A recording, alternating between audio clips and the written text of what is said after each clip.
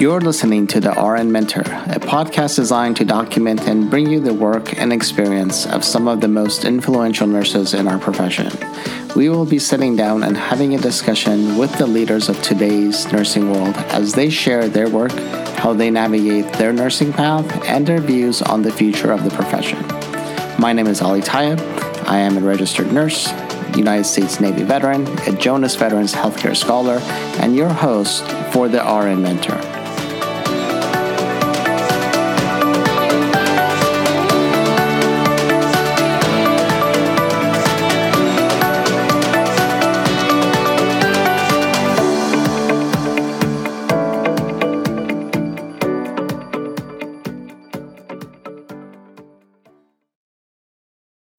Welcome to another episode of the RN Mentor podcast. Today we're going to be talking about the Nursing Mutual Aid 2020, a conference that's been put together in light of the current COVID-19 situation and the fact that many of us have had conferences canceled and presentations canceled, podium presentations canceled. So as a result, a group of incredible nurses have had the foresight to put something together in the virtual world of Twitter. So using social media as a conduit to still get information out and give us an opportunity to share the science of nursing on all levels. So today's guest, we have Dr. Rachel Walker. Dr. Walker is currently an associate professor, nursing PhD program director, and associate director of the UMass Amherst Center for Health and Human Performance. And we have Dr. Ana Valdez, who currently serves as faculty at Santa Rosa Junior College, Sonoma State University, and Walden University. And she is currently serving as the editor-in-chief for the Teaching and Learning in Nursing Journal. Dr. Walker and Dr. Valdez are part of the incredible team that put the Nursing Mutual Aid 2020 together, and their full bios can be found on my website at www.alirtayeb.com, which is linked to this podcast. Now I would like to welcome Dr. Rachel Walker and Dr. Ana Valdez to the RN Mentor podcast. They are two of the creators and organizers of the Nursing Mutual Aid 2020, which is basically a virtual conference for all of us that were displaced at some point because of COVID-19. So with that said, I'm going to start off again with a welcome, and please take it away. How did this whole thing come about? Where did the idea generate, and how did it get started? Dr. Walker? Well, it's most definitely been a collective effort that continues to grow. And I think that is our hope, that while we're having a conference on April 30th on Twitter, which we hope will be open access and inclusive and accessible, the purpose of mutual aid is really around radical solidarity and community building. And I think that's where folks who've gotten involved have really found the most inspiration and space for imagining sort of new futures for how we collaborate and come together and amplify, or perhaps more importantly, pass the mic to folks within our communities, within nursing and midwifery, among students, particularly those who may be often pushed to the margins by the dominant powers of society, to hear their perspectives, to learn how we are all nursing the community in the context of COVID, and to share, resources, opportunities, calls to action. We started out with a tweet that went out to nurse Twitter around, hey, is there some way as we were seeing more and more of the conferences and other events canceled several weeks ago now, as COVID was really just starting to kind of take off in the U.S., is there some way we could come together virtually and support each other and share that knowledge that's been canceled by COVID? But when these amazing nurses and midwives and students came together for the first time and we really talked about what was happening, where we were, how it was both impacting us and people we care about and the communities we served, we realized this needed to be more than just a space to share sort of knowledge and presentations, though they're important. It wasn't just an academic conference we needed. It was really community. And it was a way to connect people at a time of social distancing when many of us also are feeling isolated, are managing new challenges perhaps that we've never had to really face before, and are all wondering, what is it we can do? How can we offer support to each other? And also, how can we get our own needs met?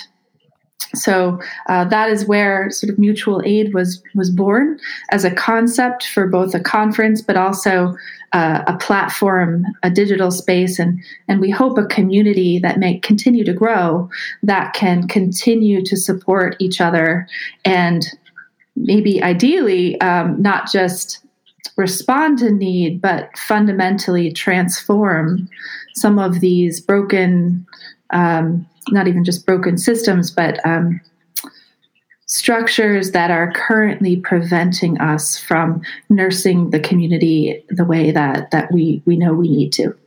And I think Dr. Valdez has seen that too. Yeah, I have. One of the things that I found to be really exciting about this process is, one, it's been a very collaborative process. There's not a leader in the group. We all work together, we collaborate, we develop consensus. I have learned a tremendous amount just through the collaboration process and having the opportunity to work with a bunch of really brilliant nurses and scholars. And I think it's allowed us the opportunity to really look at who are experts. Right? Who are experts in nursing, and how do we share those voices? Many times the voices that you see at presentations or you see in publications are people who are perceived to be experts because they're scholars and they've moved their way up and they've been highlighted, right? And so they get invited to be presenters again, and they're recognized, and that excludes a lot of important voices. It excludes experts, and it limits the way in which we view experts. Right now, we have nurses at the stretcher side, at the bedside, who are experts in COVID-19. They know more than I know. They know more than most scholars out there, and their voices need to be amplified. And we have people who are experiencing disparities and care, who are experiencing COVID-19. They are experts. And so I think it's helping us to reshape and reimagine who is an expert in nursing, and how do we share information, and how do we do just-in-time education. Never before, as a nurse educator, have I been pushed or extended this much to do just-in-time, real-time education and research. And so I have found this very exciting because we are not limiting this platform to people who are well-known scholars. We certainly welcome those voices. We certainly welcome researchers and people who are, beyond early career research. But we also welcome voices that are silenced often, and people who are experts in other ways. And we also welcome diverse ways in which to share information. So we've not limited it to you have to have this type of presentation. They can have slides if they want. They can have GIFs if they want. They can have pictures. They can share poetry.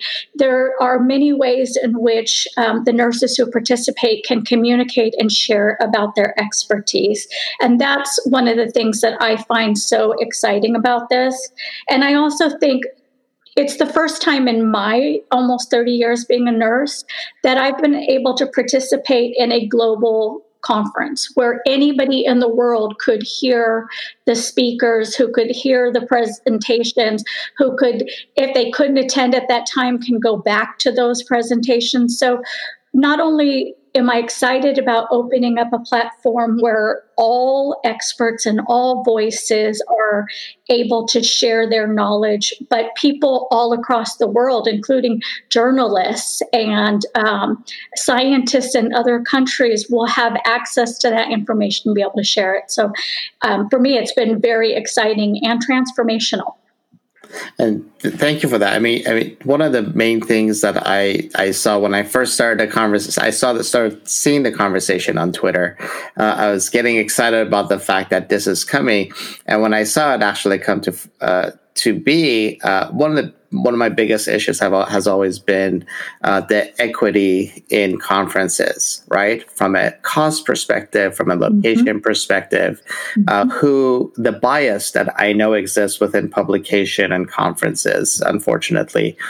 So to open it up to so many people, to such a diverse community of nursing that are doing incredible work out there, from bedside all the way to academia to policymakers.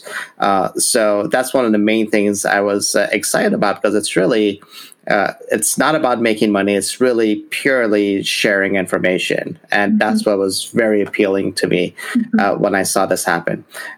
So I saw you guys have a very rich group of individuals that you've put together. How did that collaboration happen? Oh, that's the beauty of nurse Twitter. Or nursing and midwifery Twitter. I think there was a sudden surge of folks when this started to develop as a discussion on Twitter, which, as you mentioned, it's free, it's open access. Yeah, you can tweet in any language and then instantly translate it, so that hopefully is not as much of a barrier.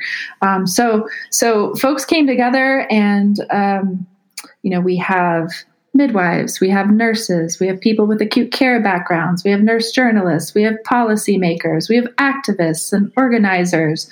And I think we've tried hard to, no group is a monolith, of course, and there are so many different forms of intersectionality that can exist in the world, but to try as much as we can to ensure that folks who are collectively leading this effort represent a wide variety of positionalities, perspectives, backgrounds, and even time zones, because we recognize I'm an East Coaster.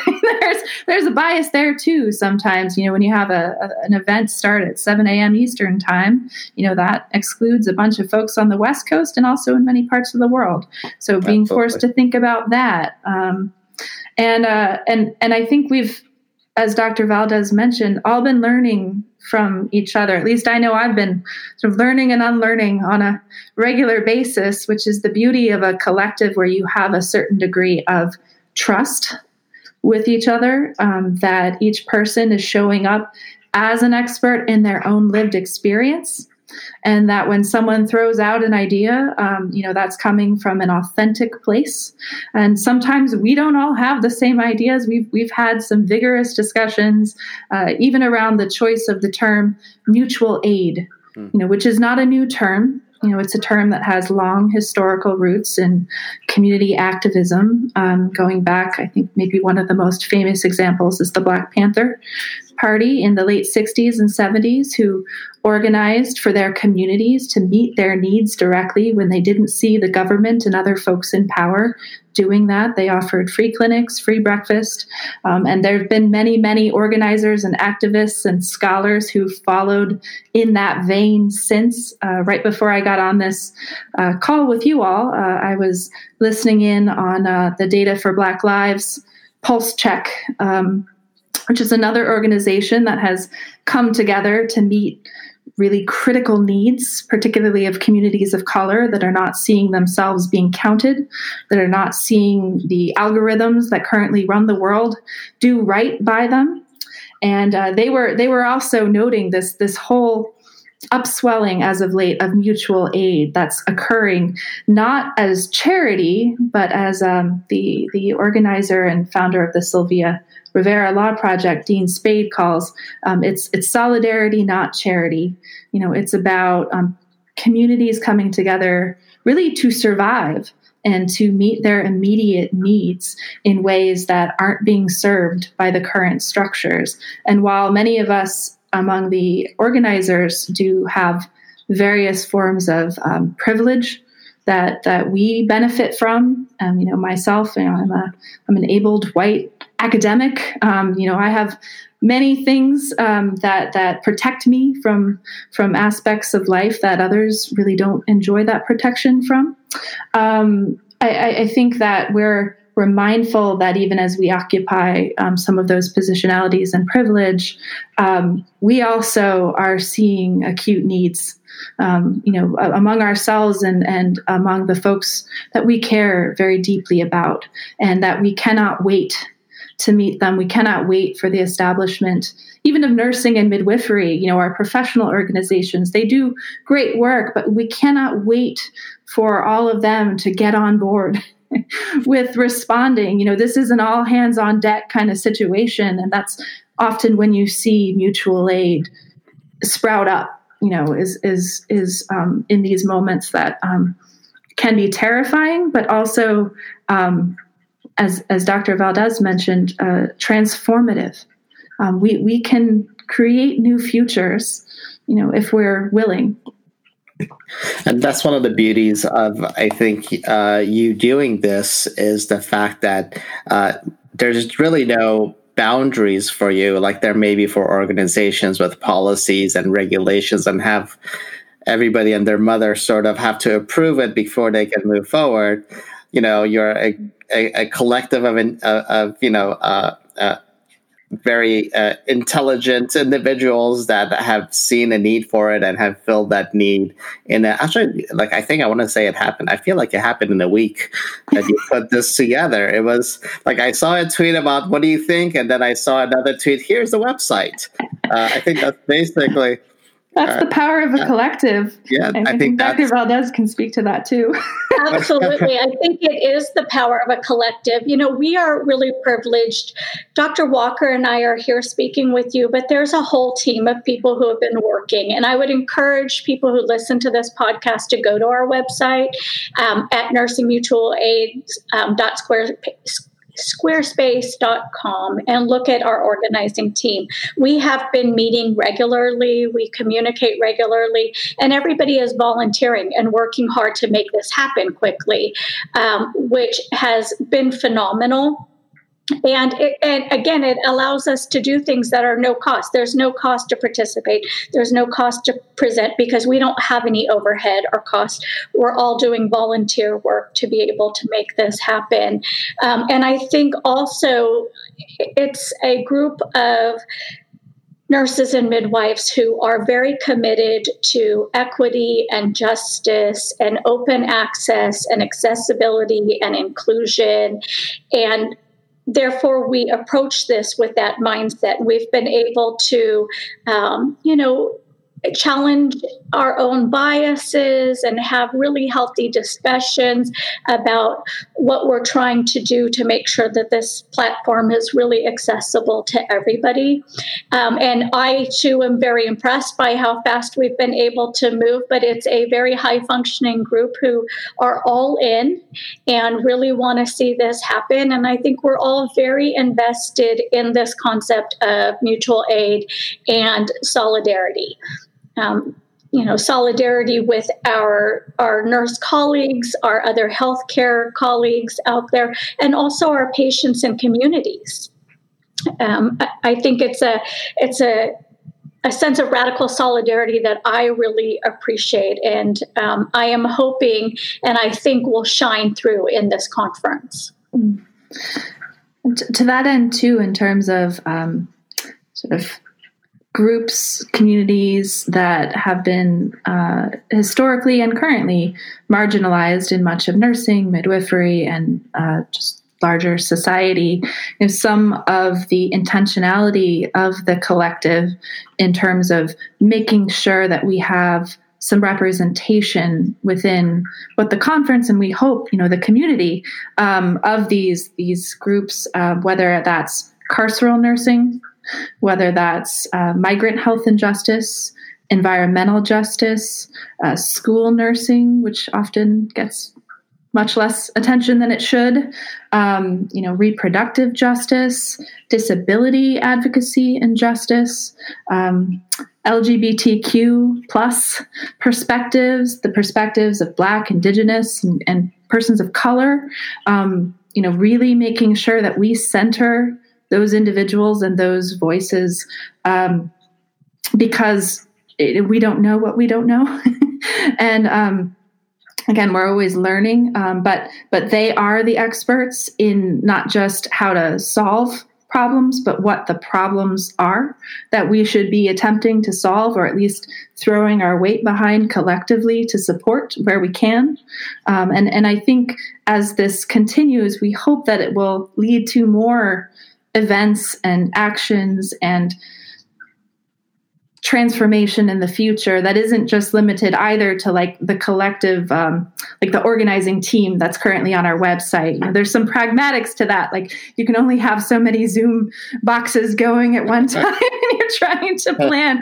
But we really hope, I think, that this continues, that perhaps organically we can bring more and more folks into this space, and perhaps like other groups, like the Design Justice Network, like Data for Black Lives, maybe we might even eventually have nodes, the West Coast node and the East Coast node and the, Brazil node. I think we've got a presenter joining us with a Brazilian background. So that's something that we hope we will make space for if people want it to happen. And I have to thank you, because you guys went ahead, went one step further and included faculty and students. You gave them a tool for them to actually participate as not only presenters, which is usually how students end up at conferences, is because they're presenting, but you gave them a door for them to walk through and actually go to a conference at no charge, and actually be exposed to many presentations. Actually, I'm going to have a nice number of my students that are going to be attending.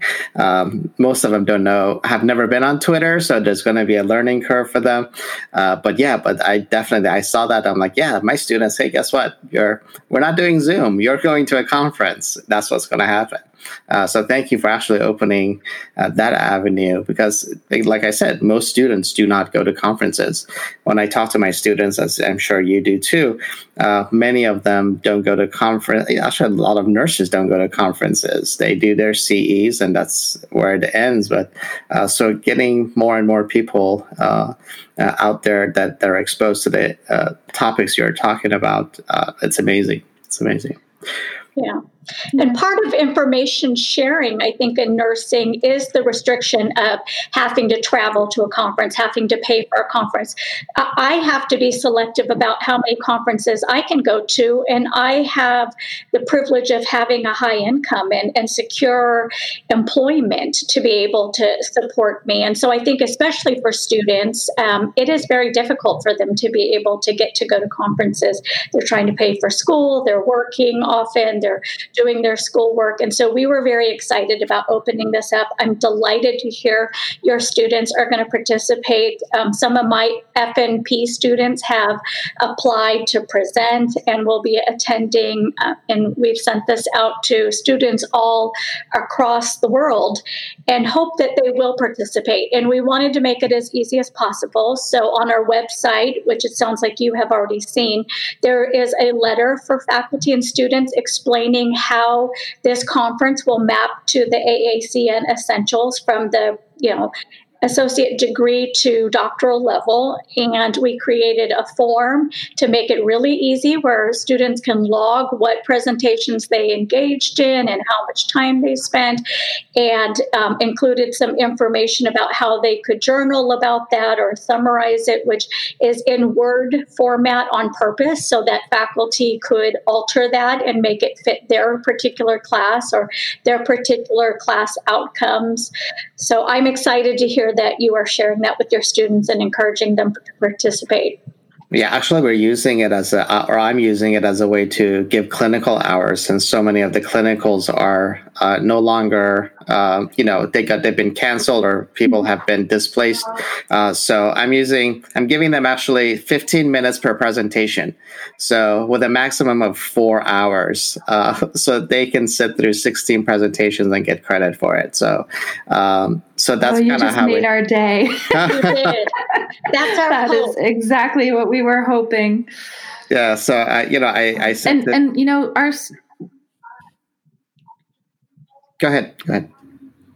I was just going to say, on the subject of conferences and inclusion, the students, whether they're pre-licensure students, RN to BS students, graduate students, postdoctoral fellows, we really, really do hope students will participate.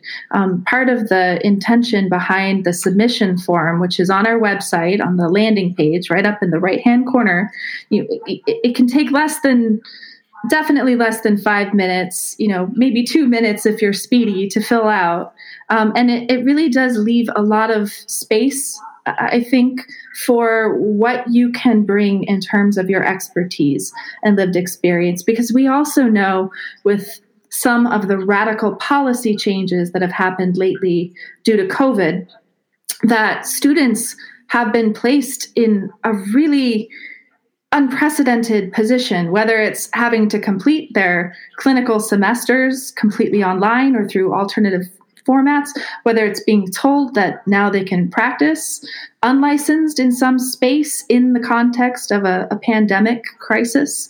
The students are our future, and they're also in an extremely vulnerable position. And as many as are willing and able to share any of their perspectives, we would love to have them engage as presenters in addition to participants, acknowledging that power and vulnerability may mean that for some that's not possible to engage as fully as a presenter as they might like to. But if they have that interest, there really is just so much support among the organizers and willingness to work with folks too. If Twitter's not comfortable or familiar to them, if they've never tweeted before, if they're still trying to wrap their head around what a tweeted presentation might look like, we've had some very generous members of our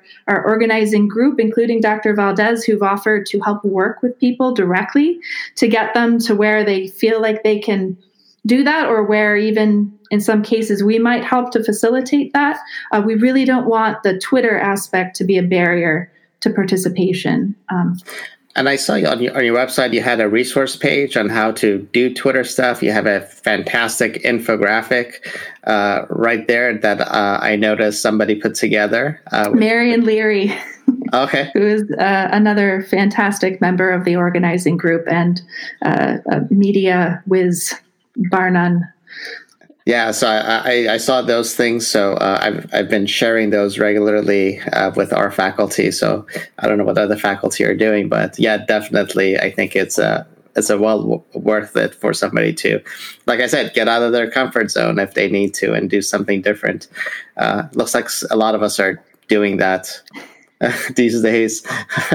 All right, fantastic. So thank you again for doing this. If you want to give another shout out to where they can find you, I'm going to put your website and the information on my link for the podcast. But if you want to speak to that real quick. Yes, please. So our website is nursingmutualaid.squarespace.com. And one of the things to note is up in the left-hand corner where our hashtag is there's a menu area. If they hover over that, it opens up several pages. So that's where they can find the nursing student and faculty information, how and why nurses should use Twitter, how you would participate in a Twitter conference, our infographic, and all of the Twitter handles for conference organizers. And for those people who have expertise to share, have a story to tell, want to be able to present, but feel intimidated by Twitter, we would say, please don't. Take a look at the resources, reach out to us. We will help you to figure out how to use Twitter, how you might organize, your information into 6 tweets or whatever support they need. We want to make sure that this is as inclusive as possible. And I also wanted to mention that it's accessible too. So one of the things that we have asked of all presenters is a commitment that their material will be accessible. So for instance, if they wanted to include a video, that it be captioned, or, if they're providing other materials, that those are all accessible materials. Yeah, and we do have tutorials on the website for folks to work through how that might apply to their presentation, whether that's using descriptive text on images. So again, they can be translated or sort of read aloud through an e-reader for those who might need that.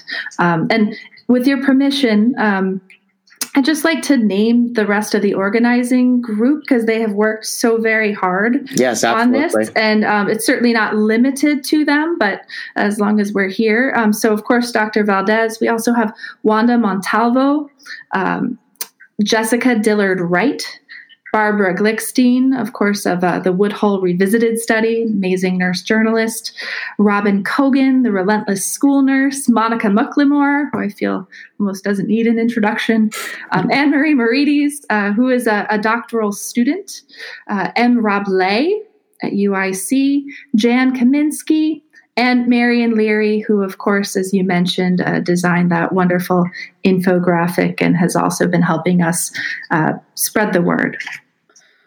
Fantastic. Thank you so much. And actually, I've hit some of them up for future podcasts. So so definitely, and I'm privileged enough to know a couple of those in that list. And it's like I said, you guys put together an incredible group. And I think we should definitely mention it's going to be on the 30th of April, correct? I don't think we mentioned that. 30th. So the submission site is open until Monday, April 20th. So we are still seeking folks who would like to present.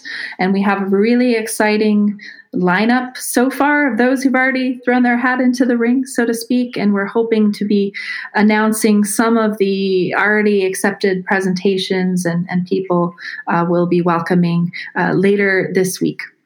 Fantastic. And the hashtag for those who are just going to end up showing up on the 30th on Twitter will be hashtag NMA2020, correct? Right. NMA as in Nursing Mutual Aid 2020. So if you find that hashtag on Twitter, you can hopefully follow the conference. You should also, if you're interested, follow the Twitter handle for the conference. That's it's titled Nursing Mutual Aid, and the handle is at NRSG Mutual Aid, all one word. So it looks like Nursing Mutual Aid, a little bit abbreviated at the top.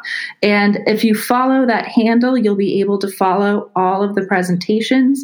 And again, if you miss it, because maybe you're out there delivering direct care right now, maybe you're looking after, loved ones and family members, you can always go back, access the presentations, ask your questions, comment on the threads, and our hope is that the presenters themselves will still be able to engage with that, whether it's on the day of the conference, which is April 30th, it's a Thursday, or later in time. Dr. Walker, Dr. Valdez, is there anything more you'd like to share about the website or the conference? So the whole point of the digital platform, right? Community building, solidarity, hearing voices, but also on the website, there is an entire space on the website, a separate tab. It's labeled Mutual Aid Resources. There we have a running list that is crowdsourced from folks who are participating with us on this platform of all the spaces you can also check out, either opportunities to engage in mutual aid resources or other calls to action, which may be relevant to your practice. Outstanding. Thank you. So thank you again. So again, the Nursing Mutual Aid 2020 will be happening on Twitter on the 30th of April, 2020. I will have links to your site on my website, and it will be the podcast will be on my website and on Apple Podcasts. You have been listening to the RN Mentor podcast with our guests, Dr. Rachel Walker and Dr. Anna Valdez, speaking about the Nursing Mutual Aid 2020 that will be happening this coming 30th of April. And we look forward to seeing you on Twitter. Please be safe, and it's been a pleasure sharing this time with you. Until next time.